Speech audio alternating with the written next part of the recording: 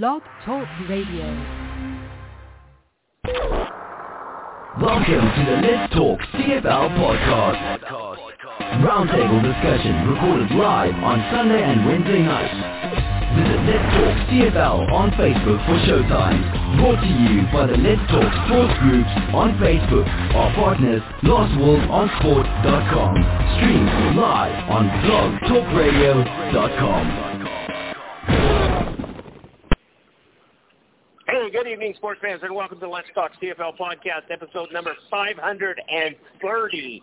I'm your host, Christopher Jones, and I got Will online, and his mic is open already. Because it's just the two of us tonight that's going to do with this podcasting. Charles is off in Toronto, and Rudy, no fucking idea. So anyhow, we're going to do our podcast. We're in training camp. It's pretty exciting. All the camps are going. There's a couple people been released, a couple people been suspended, a couple of this happening. Not really much going on, but we're going to start getting exhibition games pretty quick, and that's going to be exciting. Although we're not going to get to see them on TV because TSN dropped 2 out of their only 4 games that they carry, and which is kind of sad. But that's what happens. There's no money in it, so why spend the money on production? And that's understandable. I think they should be forced to do it. If you're going to show all the games, then you should show all the games. Why not the preseason? But that's just me. I like to watch the preseason games. I like to watch some of the players that never make a team and go from there. But shit happens, and you deal with it. William, welcome to the show, buddy. How you doing? What's up with you? Anything neat and new, wonderful? You're smoked out in Calgary with those little big fires up in Grand Prairie and Fort St. John and up north, and yuck, and the smoke is in Merritt here. It's been cloudy or smoggy, misty for the last 2 days, and hotter than hell. Well, Not looking forward to this fire season at all. I want to talk about one thing right off the bat. I want to talk about injustice, okay? Let's talk about injustice. Of what? I don't know if injustice. Yes, sir. Okay. I don't know if anybody read the story today about Stevie Wonder. Everybody knows who Stevie Wonder is, right? Yeah. He's a singer, yada, yada, yada. Not personally, but yes. So he has a number of children, okay? And he pays $25,000 a month per child for alimony. And he still hasn't seen his kids. Hold on, and he still hasn't seen his kids. Still hasn't seen his kids, no, and he won't. It's not fair. No, it's not. Anyways, it was a joke. It was a really bad joke, but hey, I thought it was pretty cool. It's a dark side joke, yeah. I'm looking forward to the long weekend. I got a shit ton of work to do in my yard, but on Monday afternoon at 2:00, hopefully, I get to go see a football game. Wow, that's pretty exciting. It's only an exhibition game, but I still get to go see a football game with players on the field against my favorite team, the Edmonton Eskimos, and it should be a good Monday afternoon, unless they cancel it, which they could very easily do. Because, why would it be canceled? Because the for air quality? The Stampeders haven't practiced outside all week, so. Wow. I guess it must really be bad for the Elks up in Edmonton. You know what? I've heard it's not as bad in Edmonton, depending on which way the wind is blowing. So, I don't know. Yeah. It's forest fires. You're probably familiar with those because you live in BC. So. Oh yeah. We had to bug out 2 years ago. So. Right. Hopefully that doesn't happen again this year. We'll see what happens. But we're better prepared for it this year, I hope. Well, a lot of people in Alberta aren't happy because, of course, it's a long weekend, and these people all like to go to treks to the outdoors and light big bonfires. Well, there's no bonfires allowed in Alberta right now. Then they like to get on their ATVs. They like to get on their ATVs. Well, you can't do that now either. Okay? So there's not much to do but sit beside a non-lit campfire and drink. How much fun is that? Yeah. Especially if it rains out. So, well, yeah. I don't know. What can you do? Yeah, we went into a full fire ban today at noon, and they said that it will be lifted on October 13th. It's not even given any ifs, ands, or buts. It's in play right now until the middle of October, with the ability to be extended. Wow. Okay, it must be really dry this year, obviously. Oh, it is. I mean, shit, we've had 2 days of rain since January. Must be global warming. Must be because of carbon in the air. It must be because of the LGBTQWXYZ community. I don't know. What's it all about? So I have a question for you. Do you know what the LGBT stands for? What is it? LBG, right? No, LGBT. LGBT. Ladies Liquor, and guns, guys, bacon, and tits. Yeah, you're going to hell, or you're going to be in trouble for that, Christopher. We might get kicked off forever now. So, but okay, I don't care.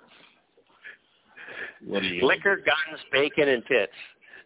It's everything that any man needs. I call them the alphabet group, and I leave it at that, okay, because I can't keep up with them. So all I know is, they don't really preach that in the CFL, but they preach diversity. I guess it's the same thing, right? Yeah. I don't know. I don't care. I don't care either.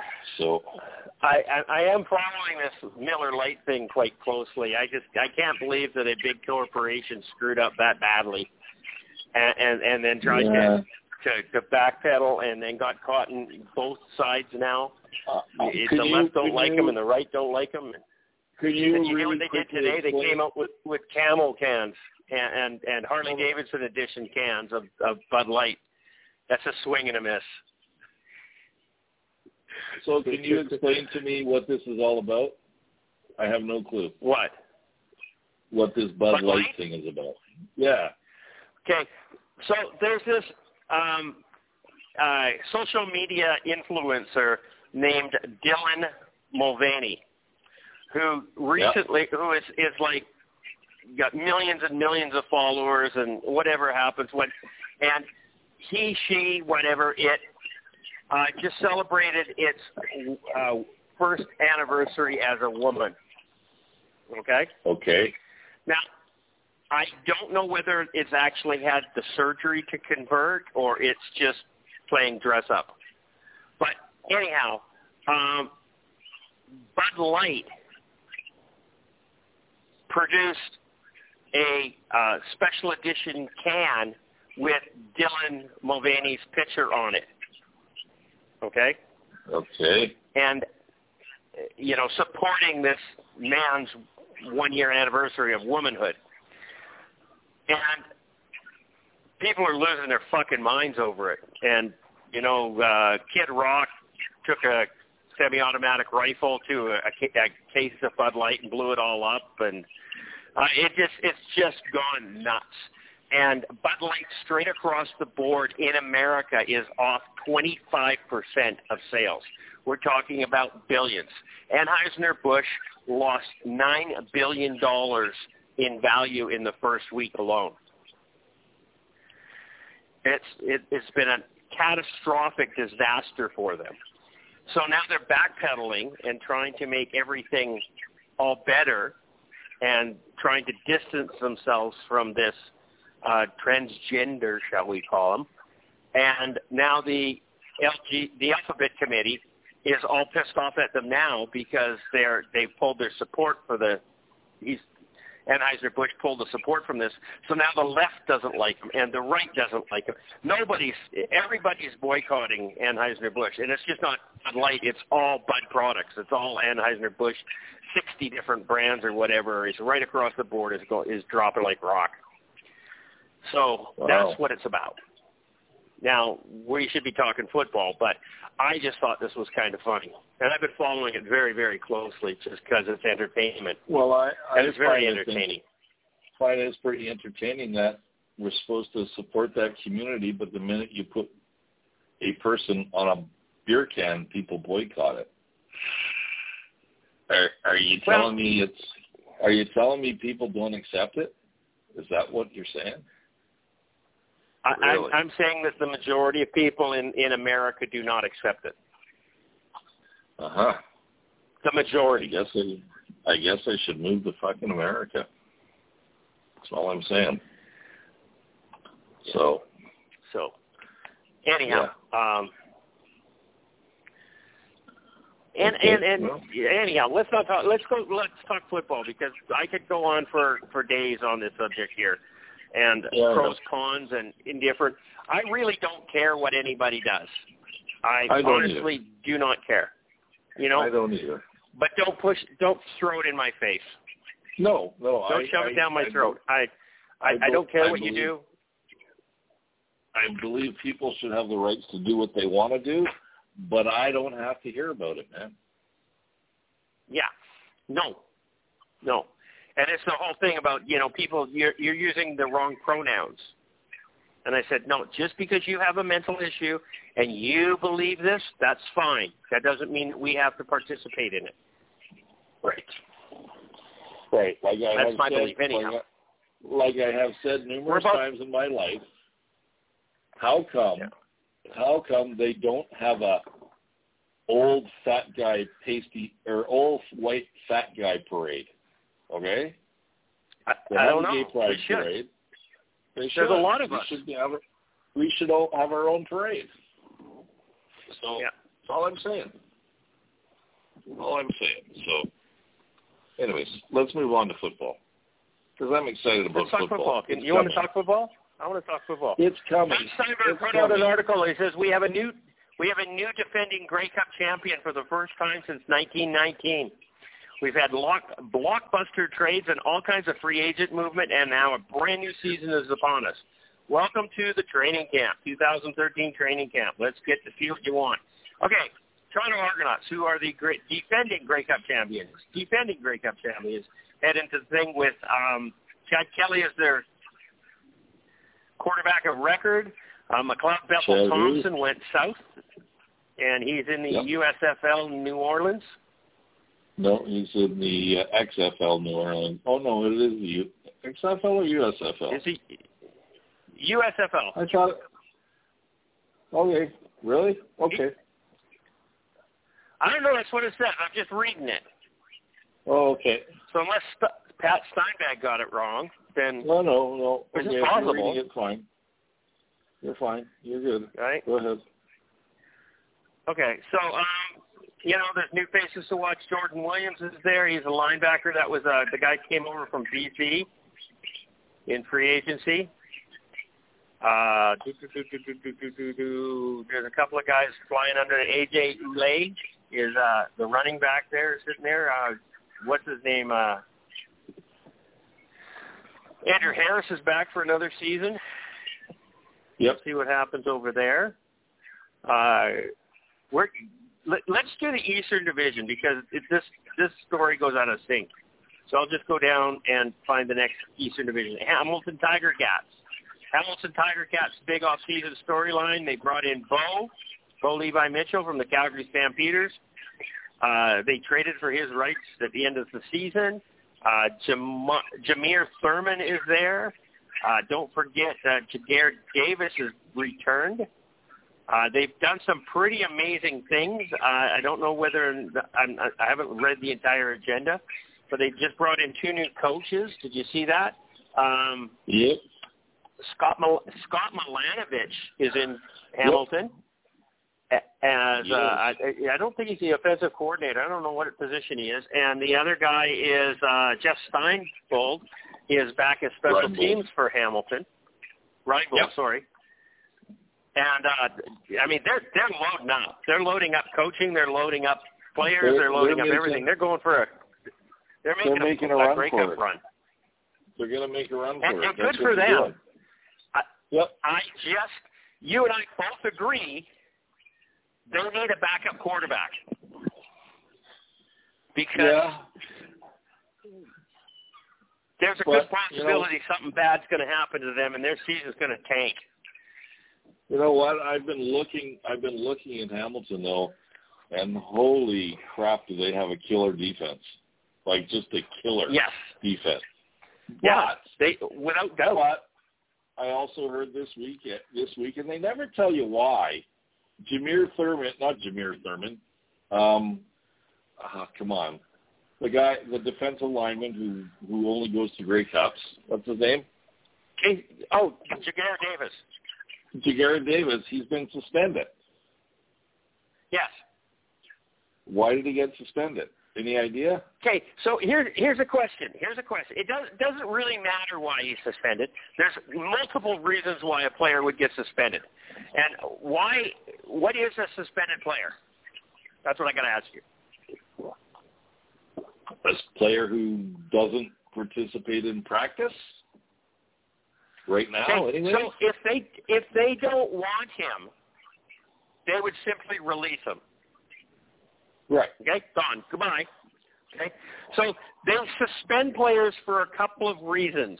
One is they haven't showed up or they've got permission not to be at training camp because of personal affairs are not in order where they are. They might not have a passport, can't get across the border, having problems with their wife, their kids. There's a plethora of personal reasons why a player isn't at training camp. And the team then has the right to suspend them, okay?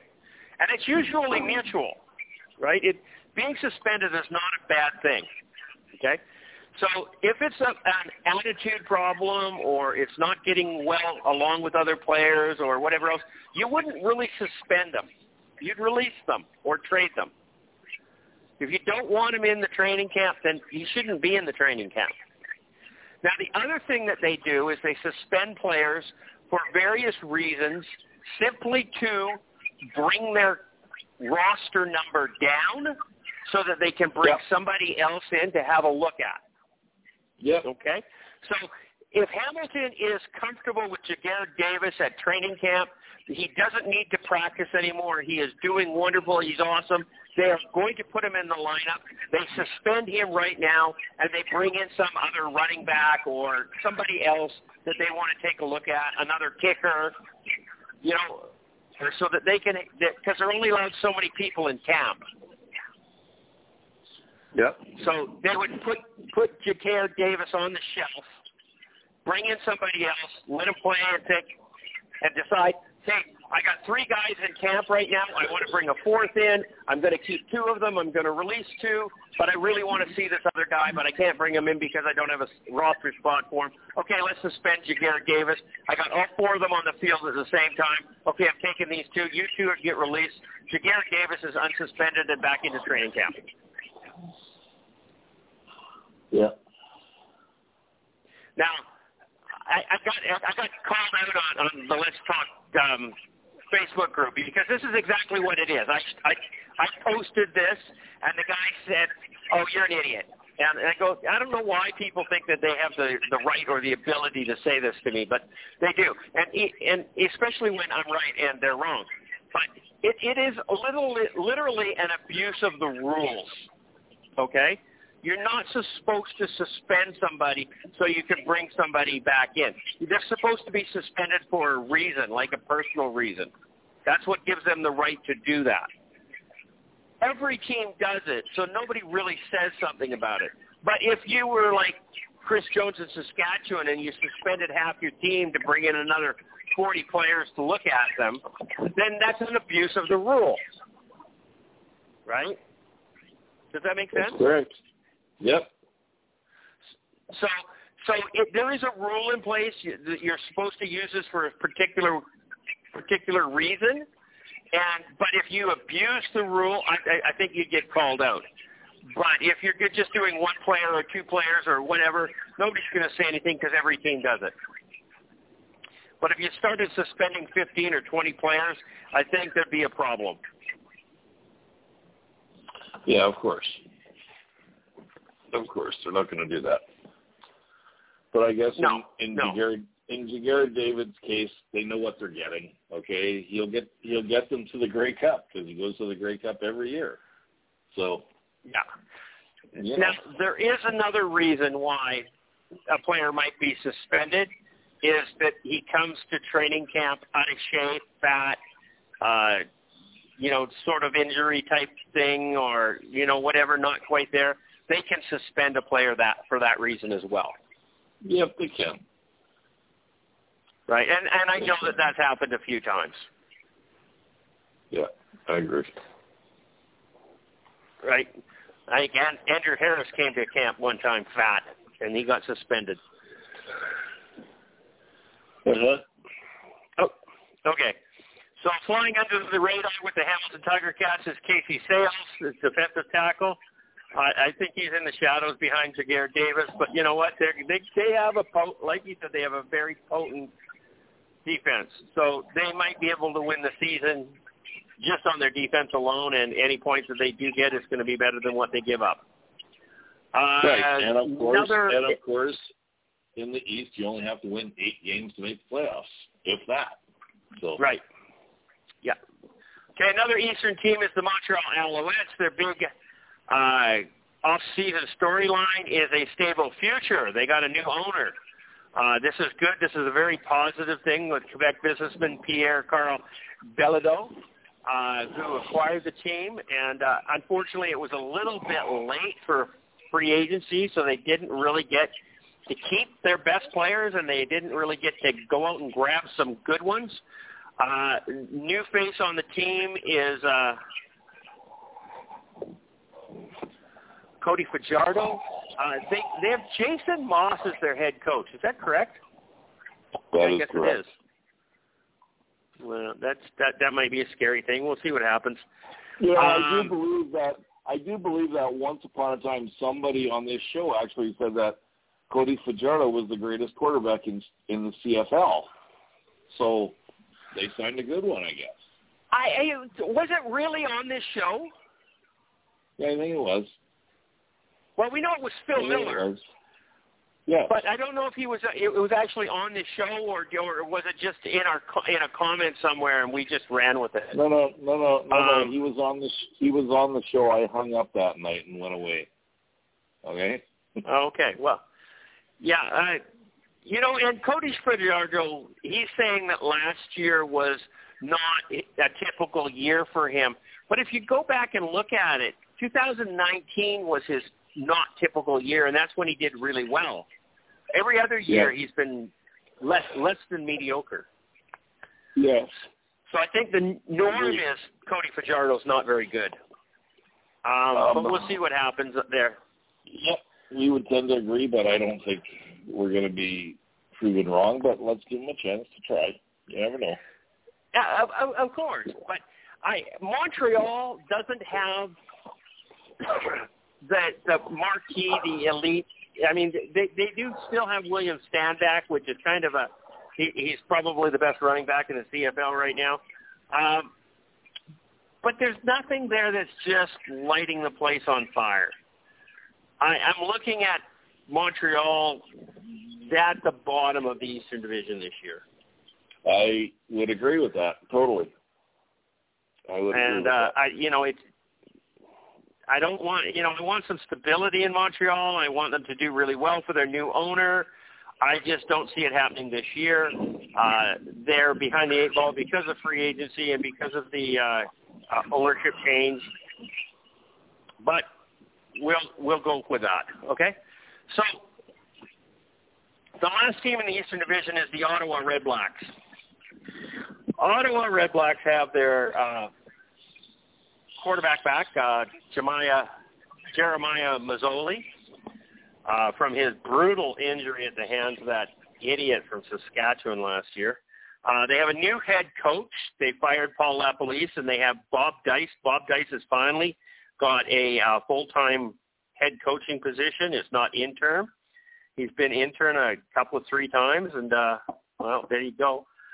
They got some big additions, Jovan Santos-Knox, Michael Wakefield, Kirill Brooks, and Shaq Evans.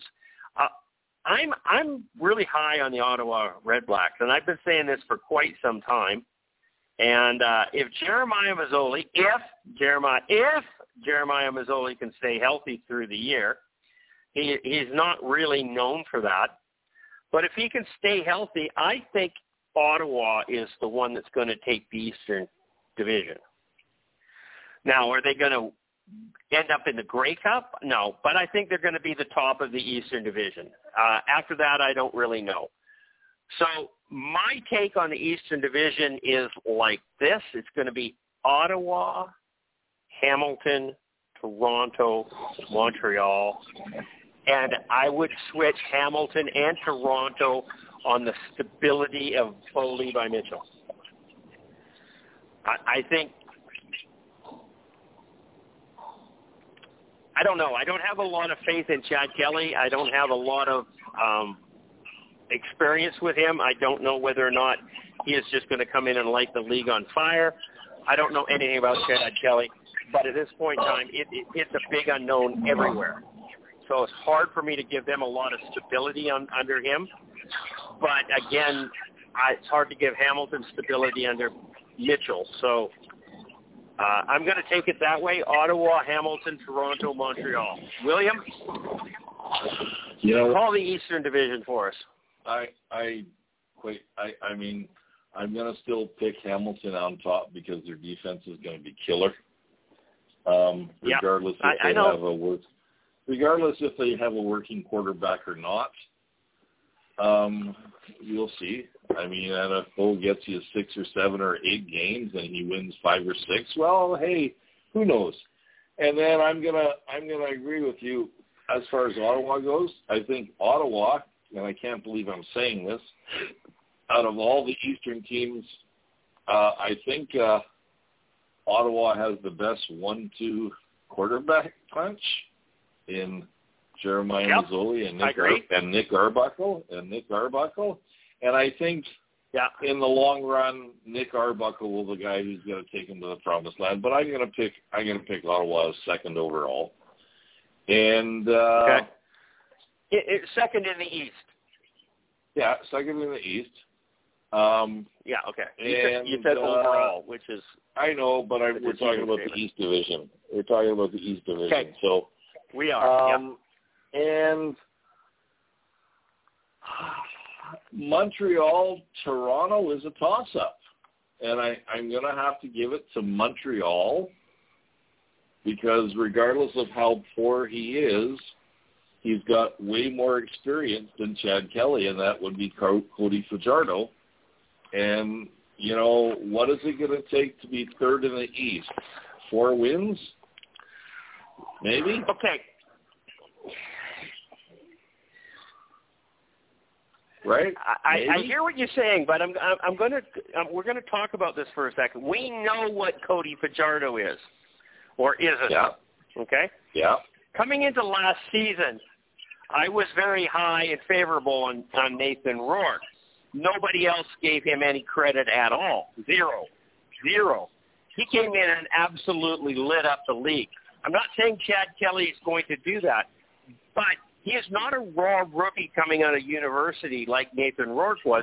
He has spent some time in NFL camps and sidelines and whatever you want with it. So he has been getting some tutoring and some higher-end experience.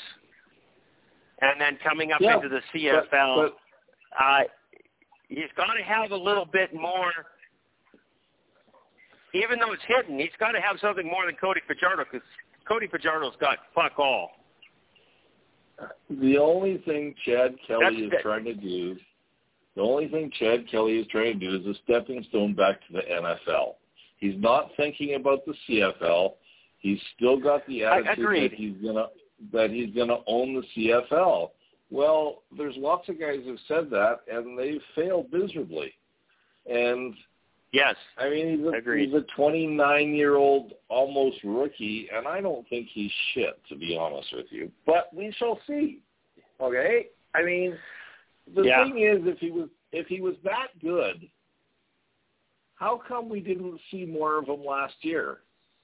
Because everybody's always said McLeod Bethel-Thomas isn't that great of a quarterback. Well, every year he's played, he's always been the starter, and not many people replace him.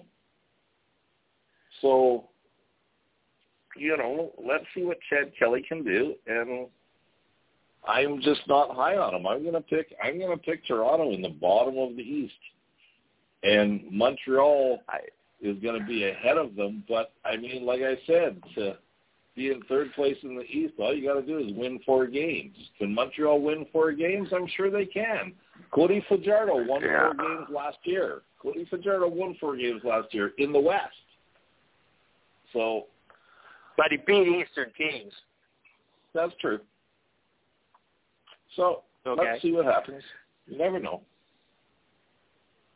You never know. It doesn't matter to me because, you know what? You're taking Hamilton, Ottawa, Montreal, Toronto. That's your list, right? Hamilton, Ottawa, Montreal, Toronto. Yes, sir. Okay. And I flipped the other 2. I flipped your first 2, and I flipped your second 2. Yep. Okay. We're good with that. I'm happy with that. I'm very comfortable with it. Yeah, me too. Okay, now, I'm good with that too. Since I'm at the bottom of the list, I'm going to start there and go back up. The bottom of the list has the BC Lions here. Biggest storyline in the offseason is Rourke is no more. Well, I am a huge Nathan Rourke fan. I think the guy was amazing. He broke long-standing CFL records, long-standing Canadian CFL records. And good for him. And he probably would have broke long-term CFL records, too. And I think he did a couple. But that's not the point. The point is Nathan Rourke is no longer here. He's no longer part of the discussion. He's not part of the storyline. When Alex Singleton left Calgary, he was gone.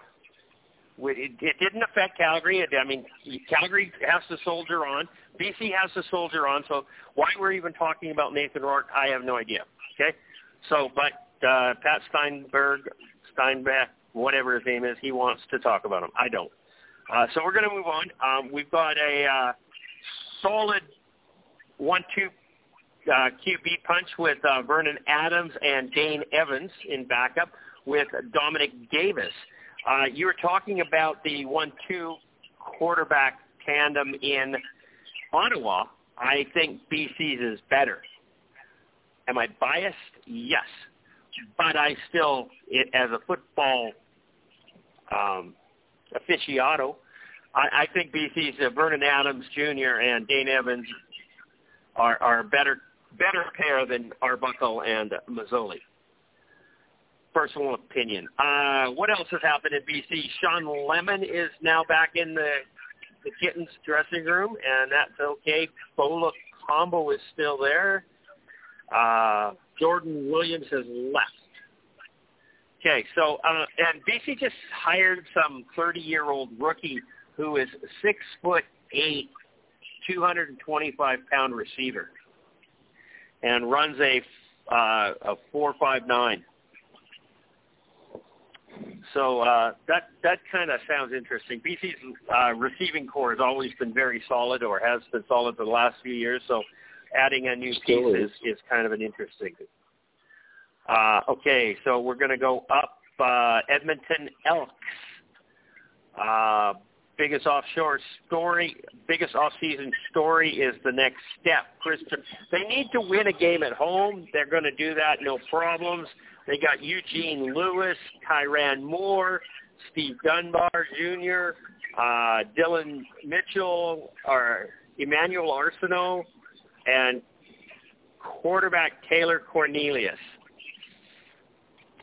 Eugene Lewis is arguably the best receiver in the CFL. Emmanuel Arsenault retired 3 years ago. I don't know why he's still there. Okay. No, he didn't. He's back. He's back now. That's accurate. He did retire. He retired as a BC Lion, and then he came back. Chris Jones brought him back. Yeah, he was there last year. Yes, he was there last year. Yeah, but he retired 3 years ago. Yeah, and now he's come back. And then he went to the Arena Football League for a year, and then he comes back to the CFL. So yeah, and good for him. I like Manny. Manny's always I'm a Manny fan, and we'll see what happens there. Okay, he's no different than a Nick Lewis. Okay, except he's in way better shape than Nick Lewis was. Yeah, he's a much better receiver than Nick Lewis ever was, and a different receiver. It was all about Manny's hands and his ability to run routes. Nick Lewis, it was more about running over or jumping or hurdling over people. He was just a bull elephant in a china shop, and good for him. I mean, he got the hard yards, but Manny did it more with finesse. Calgary Stampeders. Calgary Stampeders have their new quarterback, Jake Mayer. He has the reins. Mitchell is gone to Hamilton. Last year, Mayer did not light the league on fire. You know what? Is he going to be better being the number one starter? Is he going to be better because he's had a training camp as a starter? Is he going to do anything better? Is it I can't even say a Jonathan Jennings syndrome here because he didn't light the league on fire before he became the starter. He just kind of was there. And we'll see what happens. Trey Roberson is there, still in the defensive backfield. I don't know. You know, you're not high on Calgary this year, your home team, but I just cannot see them being as big a slouch as what you think they're going to be. It's gonna go the way Jake Mayer goes. If Mayer can come out and play some football, then I think Calgary's going to be okay. If he just comes out and kind of plays like he did last year, Calgary's in for a long season.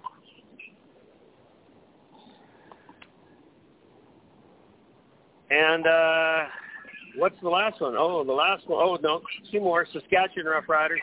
Saskatchewan Roughriders did a quarterback swap. They brought in Trevor Harris, and they got rid of Cody Fajardo. This was happened with Montreal. The Riders think that they now have a superior and upgraded quarterback. And he may be. But until you fix the coaching staff and the O-line and defense and a couple other things, Saskatchewan is not going to perform at all. At all. So it doesn't matter what receivers or running backs you have in there. If you don't have an O-line to give your quarterback some time, Trevor Harris needs it. It's not going to happen. They just didn't fix their O-line. I am not high on Saskatchewan at all. And the last team, of course, is the Winnipeg Blue Bombers. And they're consistent, okay? Consistent in the fact that their coaching staff is the same, their defense is the same, their offense is the same, their special teams is the same. Nothing really changed since 2019. I mean, Willie Jefferson, Nick Dembski, Adam Bighill, Stanley Bryant, Jackson Jeffcoat, Zach Caleros. The returning was Dalton Schoen and Brady Oliveira. And the return of Kenny Lawler. I just don't see. The only thing I see is this team is 3 years older. And their players are old, you know. I just think they're the geriatrics of the CFL at this point in time. Not saying that they're not in shape and they can't play football. I wouldn't mess with Adam Bighill, but he's got to be coming to the twilight of his career. Stanley Bryant, Willie Jefferson, even Zach Caleros. It's hard not to say that. Who do I have in the Western Division? I have Winnipeg, BC, Calgary, Edmonton, Saskatchewan. I have Edmonton making a crossover to the Eastern Division. William, what's your take on any of these storylines? Do you have anything to say on any of these teams? What's your list? What's your pick? I think I disagree with you. I do think Saskatchewan got better. Their offensive line, they got better. The receivers, they got better. Saskatchewan did. Yeah. Quarterback, they have a legitimate quarterback for the first time since I can remember. You know what? Edmonton, I think Edmonton could only go one way, and that's up. And I think they will.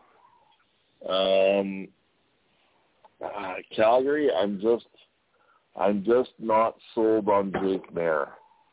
And I mean, I've picked them low in the West, and I'm going to stay with that pick for a while, just in case, because they will go, well, you know, it's a quarterback-driven league, okay? And he hasn't showed me enough yet. And I don't think they have a really, really, really strong receiving core. The only name you've ever heard of is probably Reggie Begelton. And everybody else, American-wise, is new, and they got a whole handful of Canadian receivers you've never heard of. So I'm scared for the offense, to be honest with you. Defense could be pretty interesting. We'll see. And now the Bombers, I think the Bombers, you know what, the Bombers will be right up there.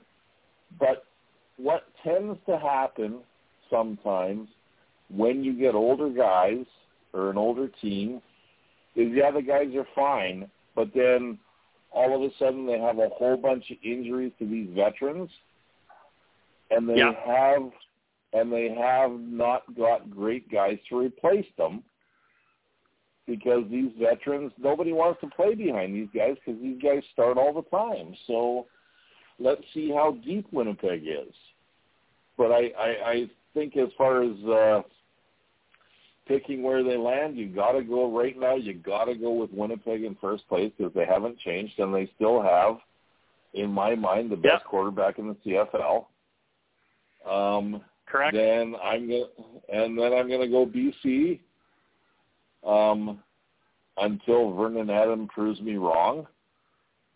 Okay. And let's see how well they do. Then I'm going to go Edmonton. Okay. And I'm still okay. So I'm not gonna put Calgary in last place. I'll put them in fourth. So Edmonton. Okay. So sorry, Winnipeg, BC, Edmonton, Calgary, Saskatchewan.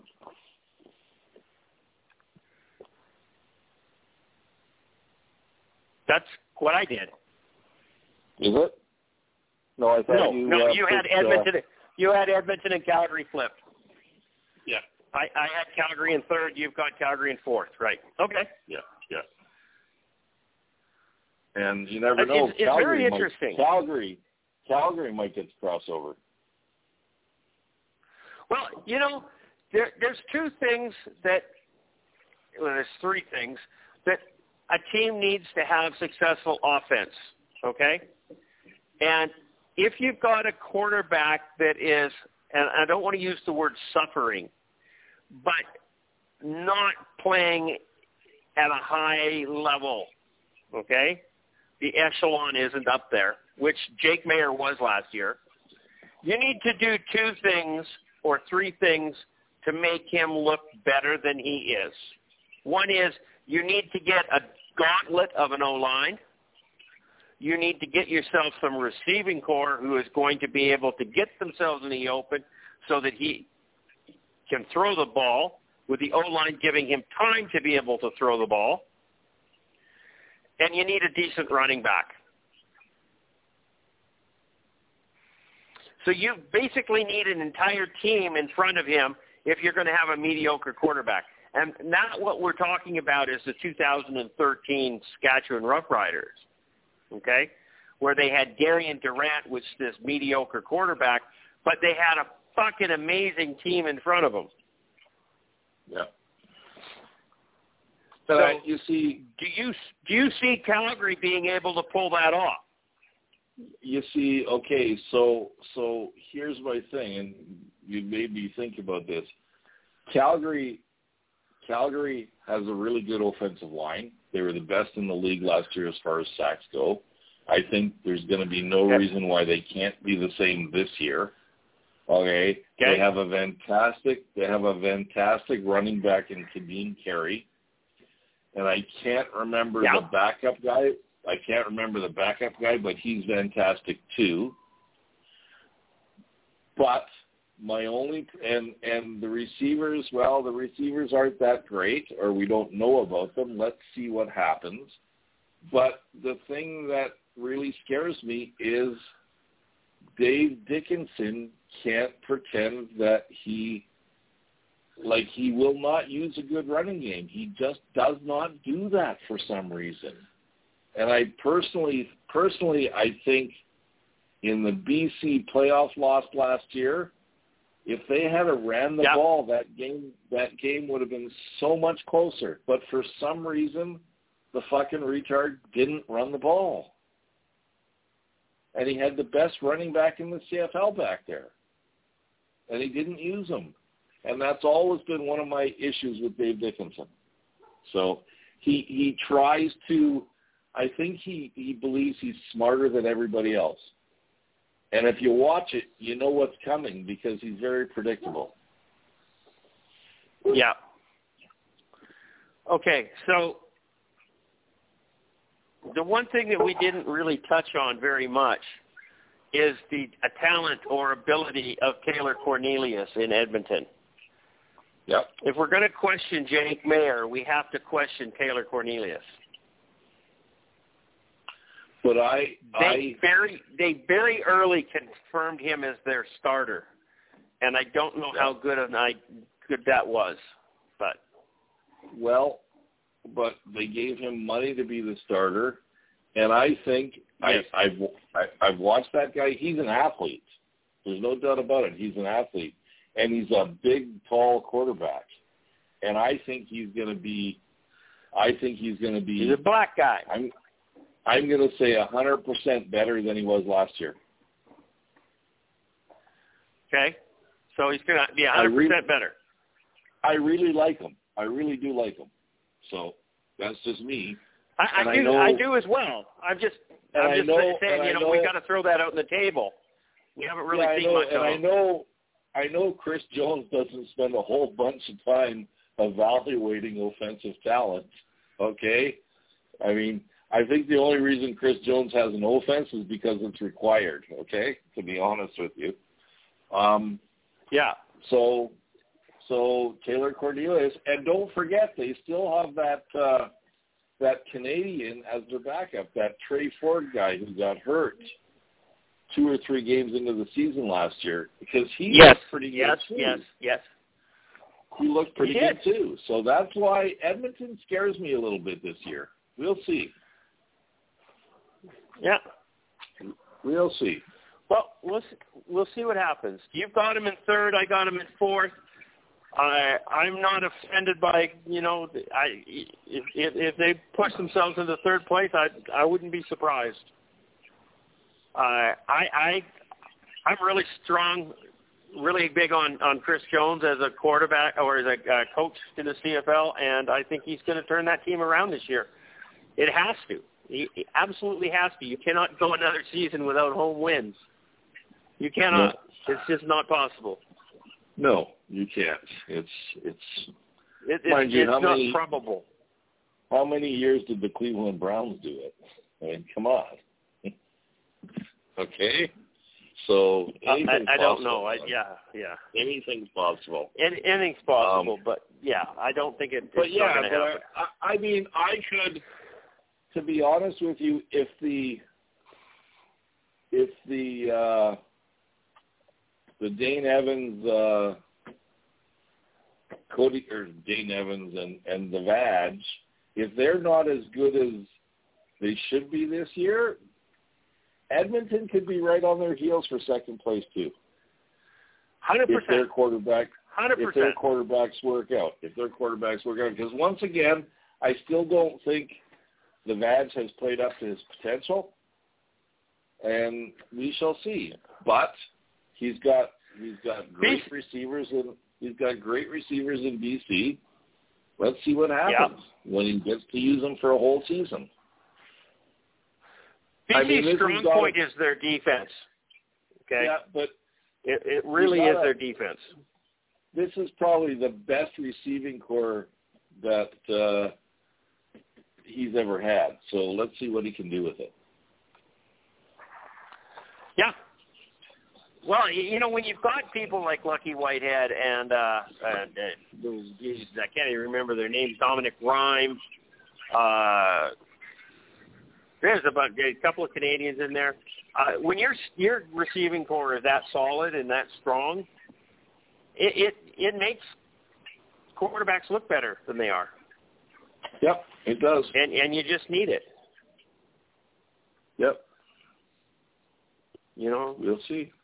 Yes, it's unfortunate that Brian Burnham retired because he was such an amazing athlete, but he was our number 4 receiver last year. We had 3 receivers in the top 10, 3,000-yard receivers, and Brian Burnham wasn't one of them. Great. So, and those 3 guys are coming back. Yep. No other team had 2 in the top 10, never mind 3. And yes, that had a lot to do with Nathan Rourke, but he was only there half the year. Correct. I mean, so hey, you know what? That's training camp. That's that's kind of what we did here. Let's face it. The best thing in my mind ever about the CFL is we're sitting here making these picks, and we could be completely wrong because a team can come out of nowhere and be good. And that's what you get when you have such a small league. It's true. And I don't want to blow my horn on it, but I've been pretty fucking accurate in the last 5 years. Yeah. And when I've gone against the grain of when, like last year, everybody was saying Edmonton is going to be the team in the Western Division. BC is going to be in the bottom. And I said, no, Edmonton's in the bottom, BC's in second. But we're not going to talk and about... Actually, I said Saskatchewan was in the bottom, and Saskatchewan would have been in the bottom if Edmonton didn't stink as bad as they did. We're not going to talk about who wins the pool every year, are we? No. You won it the last year. Last 2 years, my friend. Last 2 years. Especially when I... And I wanted a couple of years before that, though. Especially when I never picked Saskatchewan or Edmonton. Okay? So... yeah. That's all I'm going to say. Anyway. Okay. So let's move on. This was number 1. Charles has got the next one is we're going to talk about quarterbacks in the Western Division and quarterbacks in the Eastern Division. But I think we've pretty much just covered that. Yeah, I don't think we talk anymore. We know who they are. What's that? We know who they are. We know what's good. And, yep. We don't have to. Yeah. So this guy who did this article, he does have out of the 5 quarterbacks in the Western, Matthew Cause. He has Zach Caleros number 1, Vernon Adams number 2, Taylor Cornelius is in 3rd, Trevor Harrison is in 4th, and Jake Mayer is in 5th in the Western Division. For what? As in ranking quarterbacks. What? Hard to argue. How is that possible? No, wait a minute. Who did you say? He went Zach, Vernon, Winnipeg, BC, Edmonton, Saskatchewan, Calgary. is the way that he put it. And not the teams, the quarterbacks. Okay. And the question more was, what quarterbacks have the most to prove? Right? And he's saying that Jake Mayer has the most to prove. Well, sure he does. He's got the least amount of playing time, other than Cornelius. Yeah. Well, I mean, Calgary let Bo Levi Mitchell go and kept this guy. So, you know. Okay, now in the Eastern Division. Yeah, go ahead. Yeah. No, go ahead. Finish that up before we move on. The scariest thing is we will never know for the truth why Calgary got rid of Bo Levi Mitchell. Okay, so we might. So we might.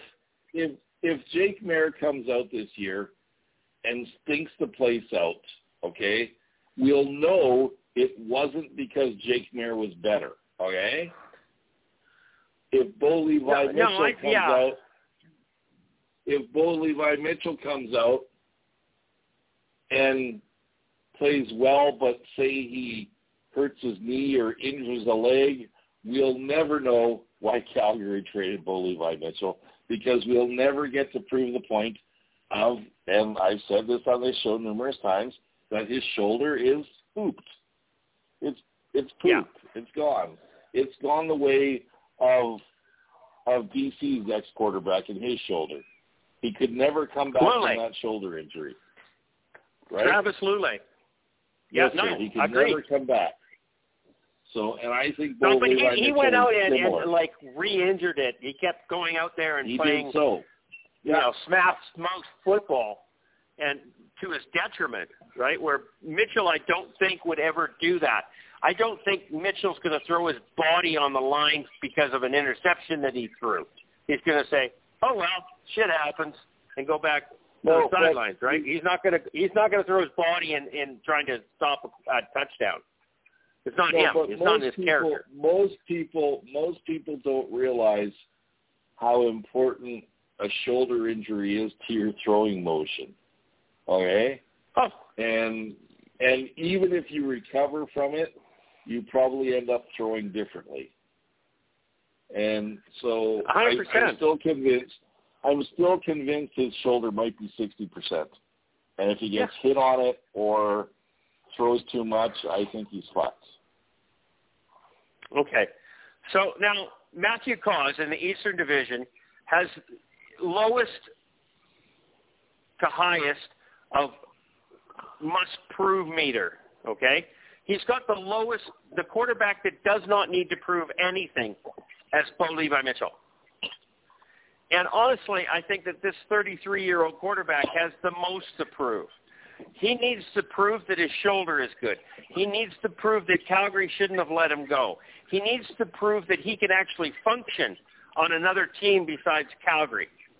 He has to prove more than anybody out there of whether or not he's a quality quarterback.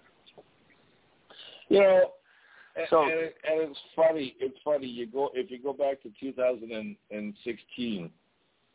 I mean, I didn't do it outwardly, and nobody knew this about me. But I was ecstatic that oh my God, Smiling Hank came out and won the Grey Cup. Okay, because I was pretty pissed off that Calgary got rid of Henry Burris. Okay, but they did anyways. Yeah, and he still came back and won a Grey Cup. And you know what? If Bo Levi Mitchell does that this year, I'd be happy for the guy. And so would I. I would eat a lot of crow. 100% I would be eating crow for a long time. And I'd be happy to do it. Yeah. Okay? Prove me wrong. Because you know what?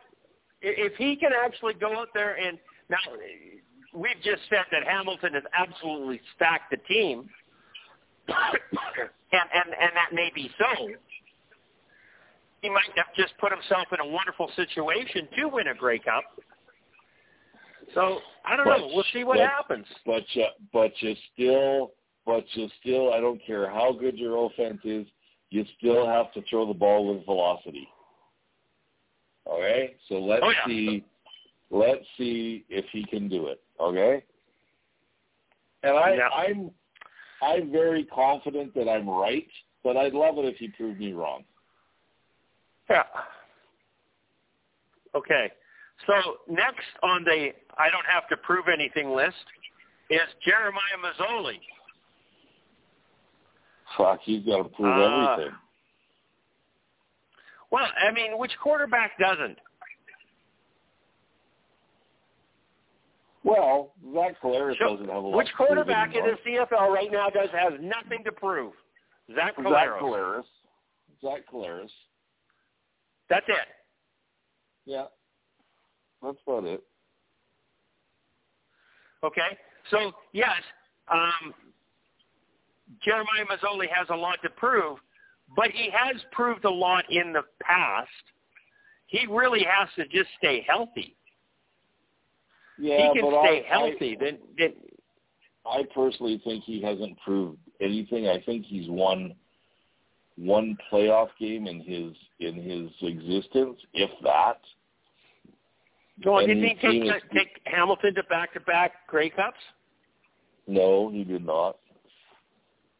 Dane Evans was the quarterback. Who did? Dane Evans What? was the quarterback. Dane Evans was the quarterback for both of those. In the Grey Cup? Yeah. But who got him there? Oh, no, he was injured long before that. I'm pretty sure. I don't know. Yeah, I'm just saying that, you know, the Eastern Division is a mess. And Jeremiah Mazzoli is better than the rest, in my opinion. I've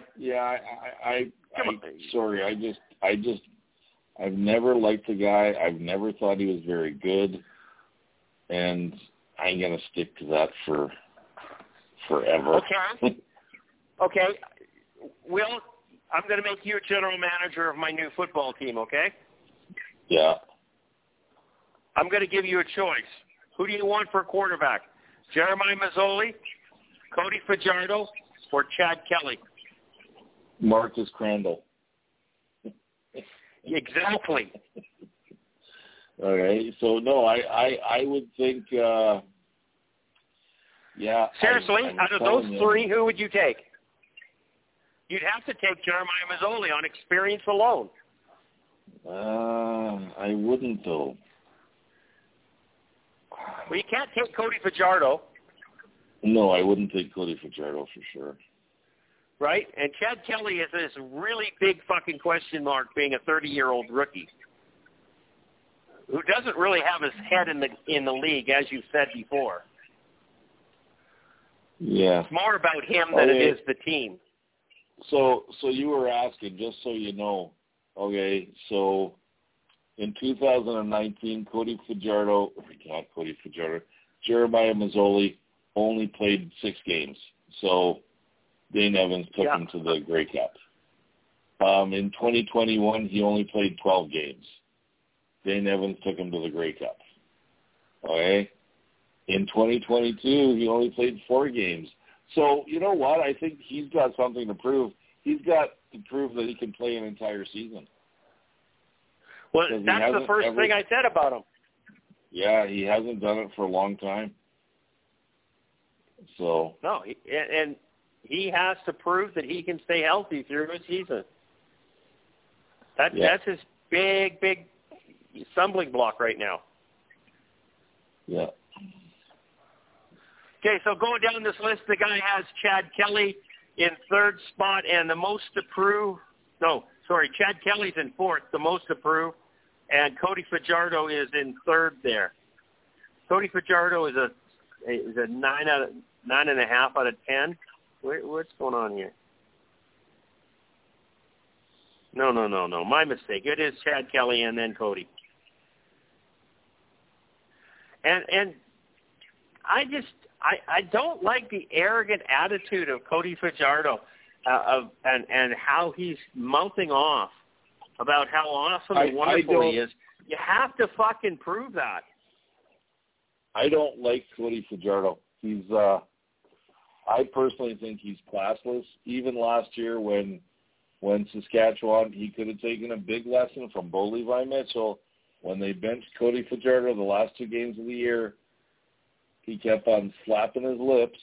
At the end of the season, he said all kinds of shit. You didn't hear a thing from Bo Levi. I know. And Bo Levi is a 2-time Grey Cup champion. Okay, he's got lots to back himself up, and you didn't hear a word from him. I personally, I don't like Cody Fajardo. I think he's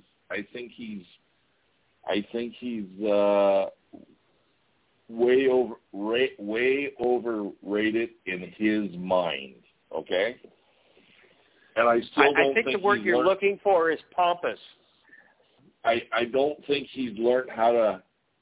His first reaction is to run away. He hasn't learned how to throw downfield. And therefore, he's not going to be a good quarterback in the CFL ever. I don't think he's got the arm to go deep. Well, and don't tell me. You see, here's the thing that really gets me is, I mean, he was in D.C., okay, as a backup. And they didn't sign him the next year. So to me, that means he showed nothing. And then he went to Saskatchewan, and he still could not beat out Zach Collaros. The only reason he got in was Zach Collaros got hurt on the 3rd play of the first game of the season. And then Cody was the starter after that. So, But that was also a Chris Jones stacked team, right? True that. And my question is, if they had had a healthy Zach Collaros, would they have been way better than they were? So, I don't know. Yeah. No, I don't think Cody Fajardo is a good quarterback. I mean, you can ask me the question, if I had a choice between Cody Fajardo and Jeremiah Masoli as starting quarterback, I would take Mazzoli any day of the year because I still don't think he knows how to throw downfield, but he's a better runner than Fajardo is. Yeah, he's got more of a football mind, in my opinion. Yes, he does. And that's what I said. Jeremiah Mazzoli has far more experience than the other 2 combined. Uh-huh.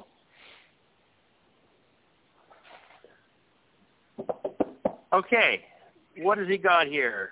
We're just going on Charles' agenda, and a lot of it is things that we've already talked about, but let's see what's going on. It says positions, you know what? We tend to have conversations and cover everything that is in his agenda, so especially when it's on we do, but, I just go back to make sure that we don't miss something here. Marshall Ferguson did an article for CFL.ca called Training Camp Battles to Watch. And these are key positions that each team has to pay attention to. BC Lions, it's the running back. James Butler left for, I believe, Hamilton. And that is definitely something that they have to take a look at. They need a running game. One of the most important parts of the game, Vernon Adams is going to need a running back. If you don't run the ball, then you can't pass the ball, and that's just a fact, right? I mean, unless you're Nathan Rourke or Doug Flutie or somebody like that, you literally have to throw. You have to run the ball to throw the ball. Yep. Okay. Edmonton, national linebacker is a position in which you have to watch. Chris Jones is really good at his defenses, and they have Michael Brogut from the Montreal Carabines. Adam Konar's in there, Kevin Francis. It's definitely a interesting position to watch. I love watching a Chris Jones defense. It's literally how defenses should be run. Over to Calgary, the Philpotts. Philpotts fill in. Okay, and here's something. Did you lose? Yeah. No, go ahead. Here's something about Jalen Philpott that I heard this week. Okay. So he is out. He's out for the season. Okay. He's out for the season. Yes, sir. He had a hamstring injury in training, and it's apparently it's very serious, and they don't know if he'll ever play football again. Apparently he ripped his hamstring right off the bone. Oh my God. And you know what hamstring injuries are like. Okay, and there's also a rumor around that he did this quite a long time ago, but the Stampeders didn't let it get out because they didn't want people to pick certain Canadian receivers in the CFL draft once they knew that Jalen Philpott was out for the season. That's why they didn't announce it till a week ago. But apparently it's quite a serious injury. That's why they went after so many Canadian receivers. Yes, sir. Apparently it's quite a serious injury, and apparently his career might be over, which is too bad. It is very too bad. Very too bad. Although you were never a big fan of Jalen. You said he was lazy, didn't participate in practices and stuff like that. He was injured so much last year, it wasn't funny. And I compared him to his brother, who was all over the place in Montreal. And when he was on the field, he was good, but I just didn't. He didn't strike me as having that. I don't want to say snowflake, but hey, I'll use the word. That whole generation that's coming out, I just didn't think he was that tough. And even Dave Dickinson made reference to it throughout the whole season, but he couldn't really say anything because this guy was his first overall pick. And you gotta play your first overall pick, or you look like a dummy. Yeah. Well, you don't necessarily look like a dummy. It just makes it look like your pick was a bust. Yeah. That's the fact of the matter, right? Yeah. So. Okay. Moving on. Saskatchewan in their offensive guard position.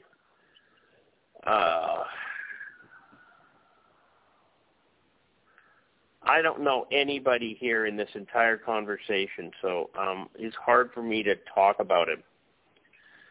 I don't believe that the offensive guard is any more important to them right now than the offensive tackles, because they need, their entire O-line needs to get up and perform properly, and I don't believe that they really have been. They did get Peter Gauberg from BC, and he was pretty good last year. Okay. They got Peter Gauber from BC because Peter Gauber was released from BC. We didn't offer him a contract because we had somebody better. Because they signed what's his name? Who's the guy from Winnipeg? Signed? From Winnipeg, right? So, but Peter Gauber, he did start for BC last year, and BC was second in the West last year, so he did a pretty good job. Okay, so I think they've upgraded their O-line for sure. Yeah. Not sure it could have got much worse, but yes. So there you go. I just, to me, free agency, short of the first 5 or 6 players that move around, everybody else is just trading their warm garbage. Yeah, I agree. I think Peter Gauber was a weak point on the BC Lions last year. BC didn't want to re-sign him this year because of that. They needed a better centerman, and they went out and got a better centerman. How do you expect to be better than BC by picking up the players that aren't good enough to be in BC? And this is a Saskatchewan thing. They always pick players from Calgary or from BC or from Winnipeg who aren't good enough for those teams, and then they assemble a team of all these misfits, and they expect to compete against the Western teams, and they can't. And they never have been. But it's historical. Saskatchewan just does it. They just pick up everybody's garbage. And some people can take a pile of garbage and turn it into a winning football team. Craig Dickinson is not one of those people. So, you're saying that they strengthened their O-line, and they may have done that, but they didn't strengthen it with a rock, Yeah, but you see, I think differently than you do, and maybe it's because of who I am. I believe that offensive line is a team sport, okay? And I believe that you're only as good as the whole five guys on the offensive line. And Correct. one guy who is not as strong as you think he is can be stronger when he's surrounded by better guys. And I know that Saskatchewan has brought in a number of American offensive linemen this year. It's funny. I probably know more about Saskatchewan this year than I've ever known in my life because I hate to say it, I'm addicted to that sports radio show that's on in Saskatchewan every afternoon, and I listen to it every single afternoon, and I know all kinds of things about the Riders now, and I know they've brought in some pretty good guys on the offensive line. So let's see.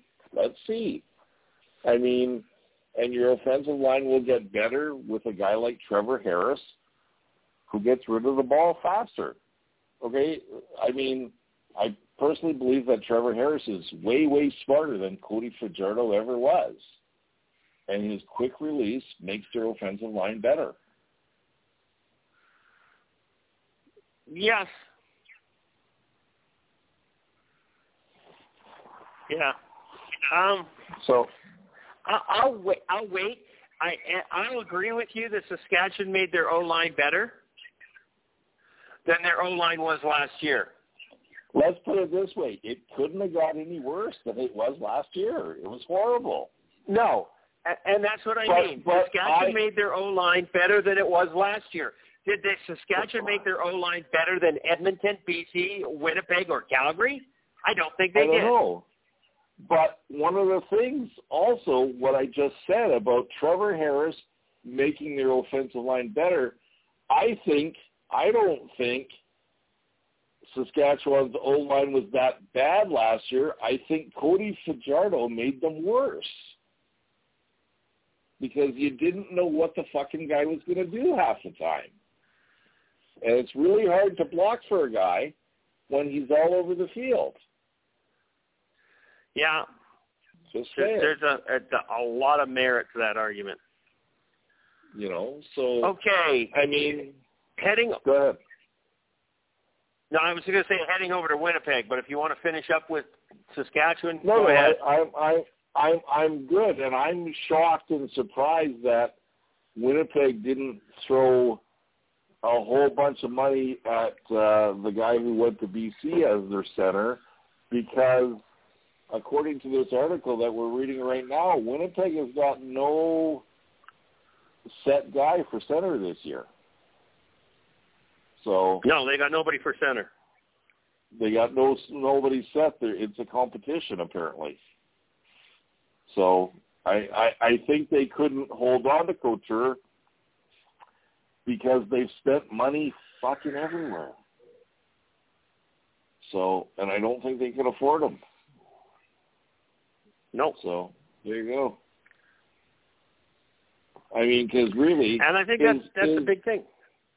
Is he from BC? Michael Couture? Michael Couture? Yeah. I believe he is. Is that why he went there? Because I'm wondering why would a guy leave a team that he went to the Grey Cup with three times in a row?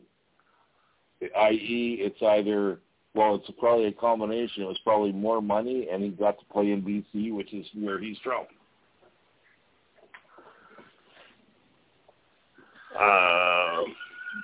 Maybe. Michael Couture's birthplace is Burnaby. There you go. That's why. And he played for the Clan. Okay. So that explains a lot. It does. Absolutely it does. Now, he was injured last year, substantially. And, for a while. You know, maybe Winnipeg just didn't want to take a chance with him again. And I could be saying the same thing right now with BC. What I'm saying against Saskatchewan is we picked up somebody that Winnipeg didn't want anymore. But I don't believe that's the case. I think Winnipeg did want him. I know that the couple of Bombers that I was talking to were very disappointed that he left. Yeah. So, you know, it did. I think it's kind of important. He's an important piece to the BC lineup, and I think he's missed in Winnipeg. And that, to me, is what free agency is for. You see, it's funny. I mean, because we can take this Winnipeg center thing back. Okay, so I believe, and I'm sure that Rudy 2.0 would argue with me, but I don't care. I believe that when Andrew Harris left Winnipeg, their running game is not as strong as it was. Okay, I know this. They say this Olivier guy is just as good, but he's not Andrew Harris. I'm sorry. Okay, Andrew Harris, despite me not liking him, was a dynamic running back. Okay, so of course he was. You take Andrew Harris out of that equation, they get a little worse. And then you take their starting center out of that offensive line, and once again, it takes time to get a guy in there. Your offensive line and your running game gets a little worse. Okay? And when you don't have those things to back up to, you have to rely more on your receiving core. And let's face it, Winnipeg has got a fucking scary receiving core this year. But you can concentrate more on the receivers if you don't have to worry about the running game. So I think you take little bits and pieces, and I'm still picking Winnipeg as number one, but I still don't think they're as strong. And because of losing their starting center. So we have Edmonton. You believe Edmonton is going to go for a run at BC for second place in the West. Yes. We have just nailed a few reasons why BC should be able to go take a run at Winnipeg for first in the West. Do you believe that if BC and Edmonton both have strong seasons, that Winnipeg is going to fall to third? No. No. I don't. But it was a question. I don't believe it. But yeah, it makes if Edmonton and BC are stronger, it makes Winnipeg more vulnerable in a playoff game. Because you're talking about. But that's really the only game that matters. One game that matters. That's it. Okay? Yeah. And trust me, I know being in first place doesn't make a fucking shitload of difference because I've lived in Calgary for 33 years. Okay? And I've been disappointed too many times. So, but yeah, it just makes everybody get stronger, okay, and on any given day, and we saw it last year in the Grey Cup. Let's face it. We did. So, and like I said, a couple of key injuries I mean, you think about it. If you think about it, think about Winnipeg's offensive line and how old they are. And if you get, okay, so you lose your starting center. If you get one big injury out of that offensive line in the season, it's harder and harder to deal with all the time. So, oh, yeah. But the same can be said for every other team. Stanley Bryant is too. in there. I think he's a grandfather. Yeah, well, he's not. I don't know if he's a grandfather, but Stanley Bryant doesn't miss games. Okay, he's. I don't know. Maybe he eats his Wheaties or something. I don't know. Because well, and you're right, but in the same hand, players that don't miss games by the end of the season are beat up and wore out. Well, and especially linemen. Especially linemen. There was some times last year where people went by him like he was a sofa, okay? Like he didn't move. Yeah. So that doesn't necessarily mean it's going to happen again this year because that guy has been consistent forever. So, yeah. I mean, there's no doubt about it. He's a good player. So. Okay. Next up on the agenda, Ottawa Redblacks release veteran strong side linebacker Patrick Levels. Okay, just 3 days into training camp. Did this send a message? No doubt. But why? Nobody really came out and said why.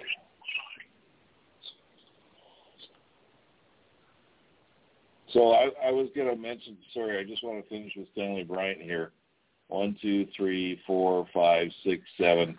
Last 8 seasons, he has missed 2 games in 8 seasons. That's pretty impressive. Very impressive. And how old is he? So now he's how old is Stanley? 34? Stanley was born. He's 37. He's 37. He's 37 years old. Yes, sir. I mean, at 37 years old, is he going to go out and run the 40 in 4.3? No, he's not. But he doesn't have to. Okay? I think as an offensive lineman, experience and ability, and don't forget, he was at 36 years old, he was the outstanding offensive lineman in the CFL last year. So, yep. Anyways, go ahead. But Father Time waits for no one. That's true. I agree. Pat, let's talk about Patrick Levels because I want to talk about Patrick Levels. Okay. You talk about Patrick Levels. You bring it on. Well, I don't know why they cut him, but I can take a pretty good guess at why they cut him. And I think it's the same reason the Stampeders never kept him around. And I don't think, number one, I don't think he was good enough to play in the Stampeders system. Number two, I think he was not the kind of player that's Calgary Stampeder, i.e. he had a big mouth and he caused problems. It's that simple. Yeah.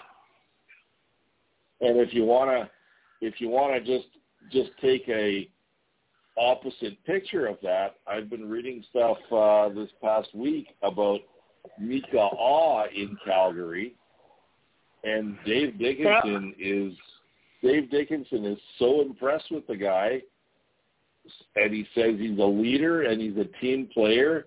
Maybe he's gotten more mature from his days in BC. I was really big on him. I thought he was an amazing player, defensive player, when he was in BC. But he took some stupid penalties at the most inopportune times for very selfish reasons. Mm-hmm. But that doesn't mean that I was willing to give up on him. Wally Buono gave up on him, but I wouldn't have. He was too amazing of a player. You have to train him, and I mean, as a coach's job is to get rid of the bad habits and bring the good out in him. And it doesn't matter where he was in this league. I always thought he was one of the most amazing D linemen out there. Linebacker, sorry, my bad. And I knew that as soon as I said it. So he is in the heat of the battle for Stampeder's middle linebacker job right now. So yeah, and he'll win it. Well, they got some pretty good guys. He's going to fight for it. Yeah. Okay, so moving on. We're actually. I'm not going to say we're running out of time, but the show is very well. Montreal Alouettes quarterback Cody Fajardo looking to prove all the haters wrong after a down year with the Riders. Well, we already proved that it's not a down year with the Riders. That was a typical year with the Riders, and he just had an up year. So we're not even going to go back and talk to Cody Fajardo because it's not worth it. I'm just making sure that we're touching all of the points on our agenda, and we're just going to move on. CFL introduces new safety measures. Head contact. Prepare for medical emergencies. Okay? Did you see what they did? Do you remember Kazoo from the Flintstones? Hey, Christopher, those things have been around the NFL for 5 or 6 years now. So everybody's wearing them. Everybody's wearing them. They're special. On purpose? They're special. They're called Guardian caps. Yes, they are. And they're being worn by running backs, offensive linemen, defensive linemen, and linebackers during training camp. They are absolutely fucking ugly. Oh, so one of the things here is that once the season starts, all teams will have collapsible tents on the sidelines for medical assessment. The tents create a distraction-free environment to help those performing the examinations while also providing privacy for the players. These tents will be visible on both benches at each game and will only be raised when needed. So they're not going to be a distraction of the entire game. They're only going to be up when there is a medical problem. Interesting. NFL it's going to piss those off for a few 5 people years on the well. front end. Yeah, NFL has had those for 5 years as well. So, okay. I find it new because I've never seen. I don't follow any part of the NFL, so I really don't see any of this. Right. So, okay. It's talking about the CFL being involved in several ongoing and upcoming scientific research studies with Dalhousie University, Concordia, McGill, U of M, University of Alberta, Victoria, University of BC. These studies cover the effective use of various equipment and technologies in the prevention and rehabilitation of injury surveillance, and correlation analysis with performance optimization. Those were pretty big words. Mm-hmm. Okay. Our players are the greatest ambassadors both on and off the field, says our commissioner, Randy Ambrosi. In a statement, we must continue to explore new equipment, technology, and best practices to help ensure they are physically and emotionally able to have long and successful careers. Well, don't serve them any Bud Light. And don't make them play in Halifax. Yeah, don't make them play in Halifax.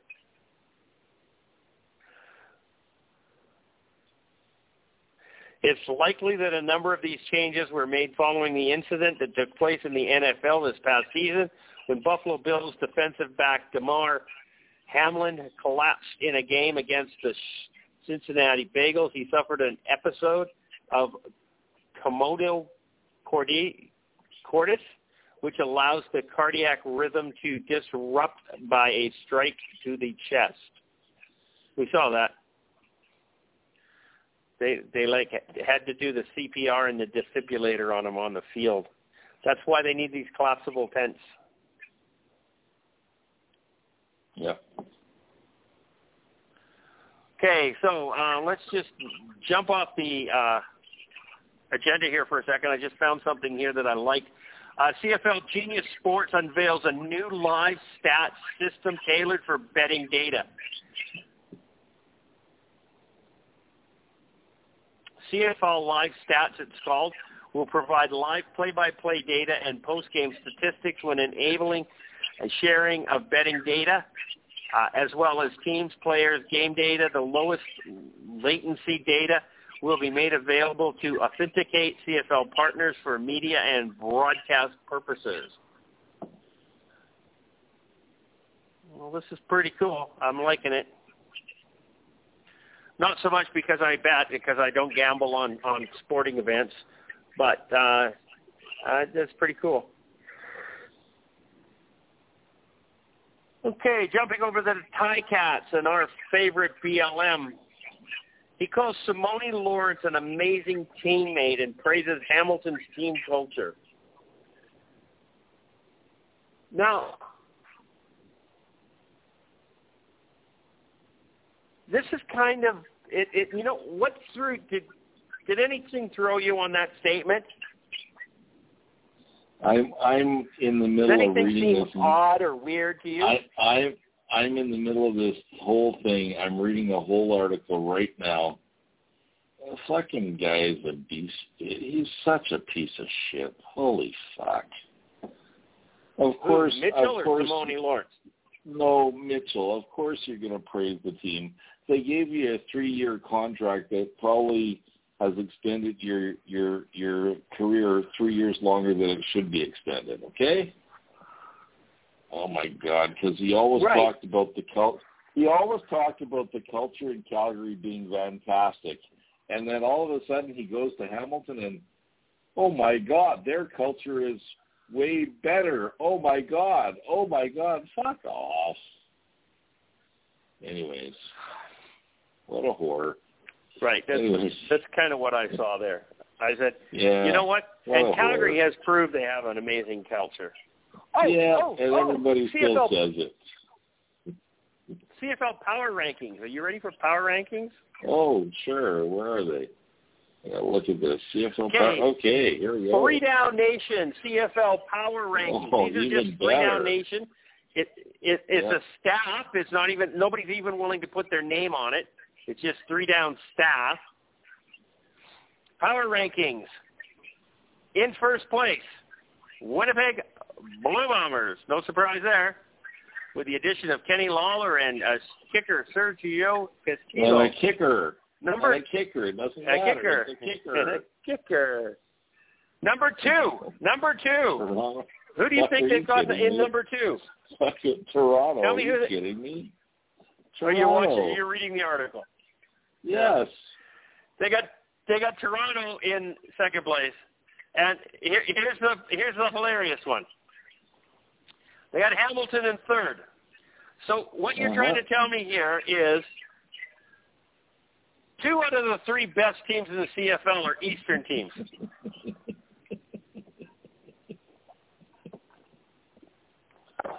Yeah. Okay? Yeah. I don't think I'd have an Eastern team above 5th place. But that's just me. And I'm probably more realistic. Okay, in 4th place, they have the Calgary Stampeders. 5th place, they have BC Lions. 6th place is the Saskatchewan Roughriders. Oh, my God. 7th is Ottawa. 8th is the Elks. And in 9th is Montreal. Yeah, okay. I do like this though. They've got a picture of, for Montreal. They got a picture of Cody Fajardo laying on the ground. Right, he just got pummeled his ass into the ground, and that's the picture they used for him. That's pretty funny. Yeah. I love Three Down Nation. How could they fucking do this? I mean, seriously. Toronto's in 2, Hamilton's in 3. Calgary's in 4. Yeah. I might agree with Calgary being in 4th. I just don't think the other 2 would be up there. Well, I don't necessarily disagree with, and I don't know how often they play each other, but I think if Hamilton is as good as I think they're going to be, I think they could push for first overall in the CFL this year. I really believe that. So. Who's that? Hamilton. Hamilton could push for the first overall in the CFL. Yep. I think they could. You know, and I keep on, you see, one of the things I haven't mentioned, and I keep on talking about all the great players that they've signed in the off season. Okay, but once again, and I keep on forgetting this, we got to figure out how well these guys gel together too. Okay, because just because you got good players doesn't mean you're going to have a good team. Well, and that's Ottawa last year. Right, you never know what kind of. I mean, Ottawa signed all kinds of guys last year, and they sucked. So yeah. You never know what's going to happen in the locker room. So, but I mean, I look at what Hamilton has for players, and there's a lot of leaders in there. So we shall see. But one of the things and you may disagree with me, but whatever, I do believe that Calgary had a better coaching staff than Hamilton's ever had. Okay? So right now? Yes, right now. Right. Well, I don't believe so. You know what? Well, I think Dave Dickinson is hands above Orlando Steinhauer. Sorry. In my mind, I think Brent Munson is a way better defensive coach than the guy from BC that's in Hamilton now. What's his name? I can't remember. He's Mike defensive back. No, that's not Hamilton's. He's in Ottawa. Ex-BC defensive coordinator. Oh, Mark Washington. Days. Mark Washington, thank you. Yeah, he's their defensive coordinator. Okay. So I like Mark, but yeah, but who knows? But yeah, it's just it's all up in the air. I mean, we'll see. And this whole, I hate to say this, and once again, it puts him. Maybe that's why he went to Hamilton. It puts him in the center. Hamilton will be as good as Bo Levi Mitchell is. Correct. So we'll see if that's good or bad. Yeah, 100% agree with that. We shall see. Once again, it's going to be an interesting season. It's going to be a very interesting season. Now, we're talking about what we believe is going to happen at the end of the 2023 season. And this is what's happening at the beginning of the 2023 season. Yep. Do you believe that there's that significant of a swing, or that the teams at this point in time are just not looking that strong?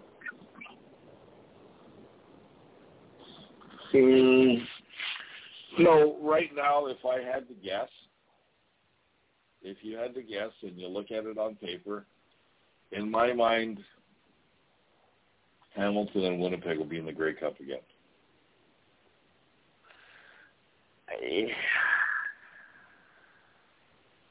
I wouldn't bet against that. No, not at all. Not at all. But once again, it's a long season.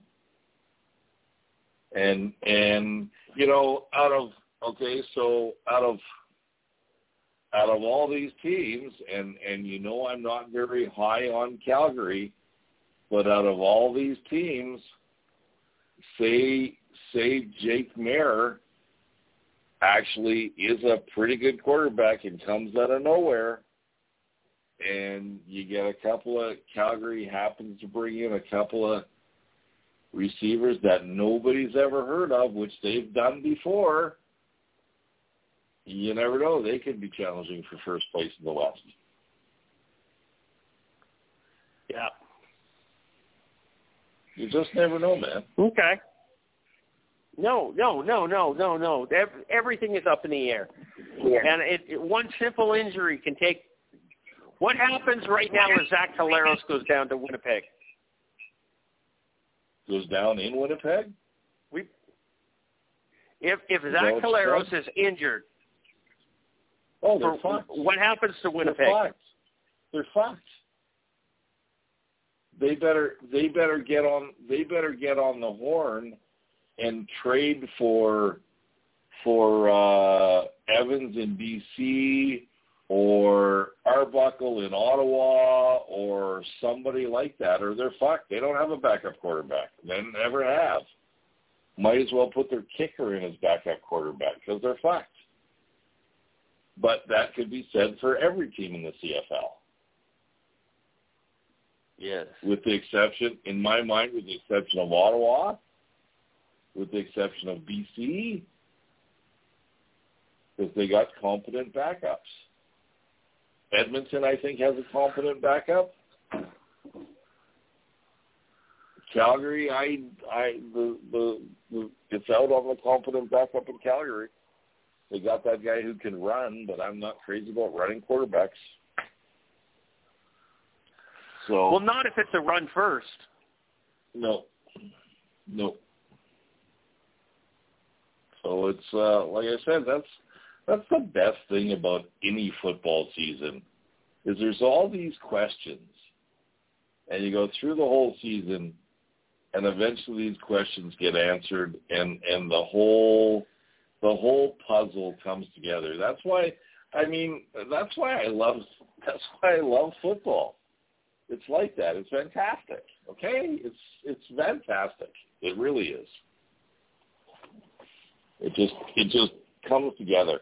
And at the end of the year when it's all over and you look at the season and you think about what happened with teams and how this worked and how that unfolded, impossible to predict. You know what I mean? Yeah, I do. And I'm just flipping over to the schedule for 2023. And we've got about 10 minutes left in the show here. And I want to do something different because we're kind of run out of things on the schedule. There's a couple of repeat things or the agenda. So I want to go over some of the key matchups this year. In week 1, okay, we have BC, Calgary, Hamilton, Winnipeg, Ottawa, Montreal, Saskatchewan, Edmonton. What do you think is a key game in week 1? I don't know if there is key games in week 1 because in reality, there is. What were the games? Once again, the biggest matchup here is BC, Calgary, Hamilton, Winnipeg, Ottawa, Montreal, Saskatchewan, Edmonton. Hamilton, Winnipeg. 100%. I think preview for the Grey Cup. Yeah. And who's going to be the big boy? Yeah. And all I can say is Hamilton better have that O-line down to science because Winnipeg will fucking come after Bo Levi Mitchell big time. Oh, yes. Okay, week 1 also has something big. They have the Saskatchewan Roughriders into Edmonton to play the Elks. Is this where Edmonton gets their first home win? Could very easily be. And that, you know what, if you look at it, that is a big game too. That sets the tempo for the season. For those two, definitely. You know what I mean? Because that's who they're going to be mostly battling. Yeah, Saskatchewan gets that monkey off, Edmonton gets that monkey off their back, gets the win at home, puts Saskatchewan in their rearview mirror, and keeps them there for the rest of the season. And, I mean, first game of the year, BC Calgary, that's always been a good matchup. Historically, it's always a good matchup. That's good. That's a great game, whether it's week 1, week 10, or week 21. I love BC Calgary matchups. Yeah. But I think there's more important games this week. Yeah, I do than too. that, okay? I do too. Now, week 2 has got nothing. Week 2 is an absolutely nothing week. It's got Calgary, Ottawa, nothing. Doesn't mean anything. Winnipeg, Saskatchewan, Edmonton and BC. That might be an okay game. Hamilton and Toronto. That would probably be the big game for that week. Week 3, the big test for BC at Winnipeg. Montreal and Hamilton, that's a nothing game. Saskatchewan at Calgary should be nothing game. And Toronto into Edmonton for another Edmonton home game.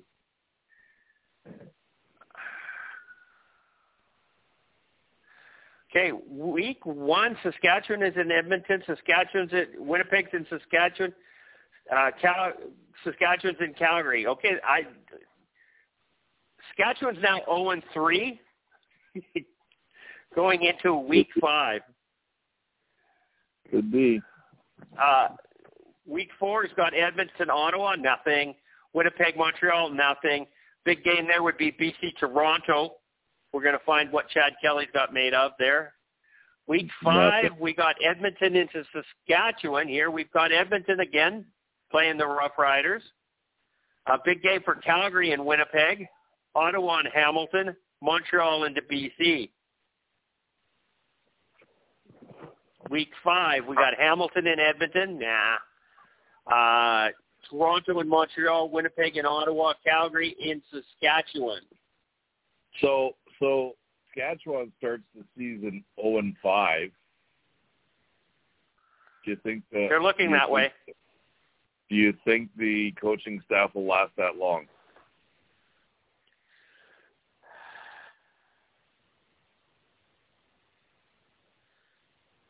Yes. Yeah, okay. My answer being is if they could afford to fire their coaching staff, they would be gone. They're not here on a short leash because they're questionable on their abilities. They're fucked. They are useless, okay? Saskatchewan only kept them because they can't afford to let them go. The salary management cap does not allow them to replace them. Think they're riding it out for the season? They're riding it out on the season. This is a throwaway season for the Saskatchewan Roughriders, and where the cards are going to fall where they fall. I don't think that they can fire Craig Dickinson because I don't think they can find a replacement for him, unless they just fire him and move somebody up in staff, right? And they have an intern coach for the year. But they don't have anybody right now they could move up. So No, they got rid of Jason Moss, who ended up being the head coach in Montreal. Right. Right. And how many people did they ask and they declined interviewing for the offensive coordinator position? They'll never tell you that. They'll never tell you that. Oh no, they did. They were asking everybody around the league, and it was coming back as no, they've declined the interview. They declined the interview. It went around. There's got to be a dozen people that refused to even talk to them. Huh. I mean, if you're in a position, okay, let's say you're Mark Killam, and you're the special teams coordinator in Calgary, and I'm just using this as an example, okay? Don't get personal. And they asked him to interview for the offensive coordinator's position in Saskatchewan. knowing that we're going to give you a 1-year contract, knowing that the head coach and pretty much the entire coaching staff is going to be fired, would you leave a secure, cushy job with tenure to go be an offensive coordinator on a losing team for 1 year? You have no hope of making yourself look good enough to say, oh, this guy's awesome, let's make him the head coach. Right. Who would take that position? Not many. Well, somebody did, but the majority of them declined to even be interviewed. Right. And you can't blame them. So you can't. So we're into week 7 here. Saskatchewan's playing BC. Saskatchewan's playing Toronto. Okay, they're playing Ottawa in week 9. Saskatchewan's playing Montreal in week 10. I literally could see Ottawa or Saskatchewan being 0-8, 0-9 by week 10. Yeah, maybe. And then they get to play Ottawa and Montreal back-to-back and might actually win a game. Who knows? They could win any of these games. BC, Edmonton, Calgary, any of them, they could win. We all know it's the CFL and anything can happen. But realistically, those teams are all stronger than they are. Where Montreal is not. And that's not till week 10. True that. Saskatchewan's first victory is going to be in week 10. If they can beat Montreal. Yeah. Because then they turn around and they play BC, they get a bye, they play Winnipeg. They play Winnipeg back-to-back. That's the Banshee Bowl. And then they play Edmonton. Yeah, they're just –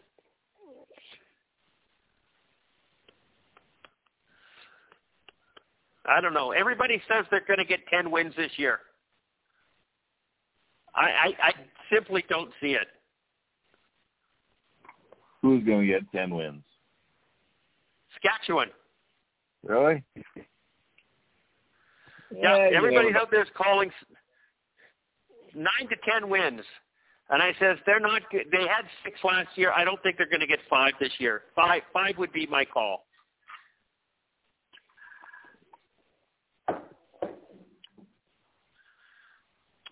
Tough one. Okay, yeah, well, yep. Anything else you want to add real quick? Nah, I think we've said it all. You know what? We've gone through this 2 hours like it was nothing. Oh, yeah, we got like a minute and a half left, so just, we could wrap it up with just about anything because our sign-off's not going to take that long.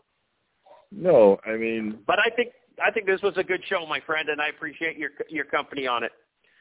Yeah, we try. We try. We do work well together. I listen to lots of podcasts, and we're not that bad. Whoa, there's some people. Sorry, I didn't mean to do Benny Hill. Okay, no, we're not that bad compared to some podcasts I listen to. They're horrid. Yeah, they're horrid. Okay, I got 45 seconds left. I'm going to sign off. This has been Let's Talk CFL Podcast, episode number 530. I've been your host, Christopher Jones, and I've had the pleasure of sharing my airtime with my good friend, Will McDonald. And say goodnight to the fans, buddy, and we will talk next week. And after our first preseason game, you can tell me all about it. Say goodnight, my friend. Good night, everybody. Make sure you watch football if you get a chance to in Calgary this weekend. There'll be lots of empty seats in Calgary, but hey, go watch football. Go CFL. Go Stamps. Good night, everybody. Good night, William.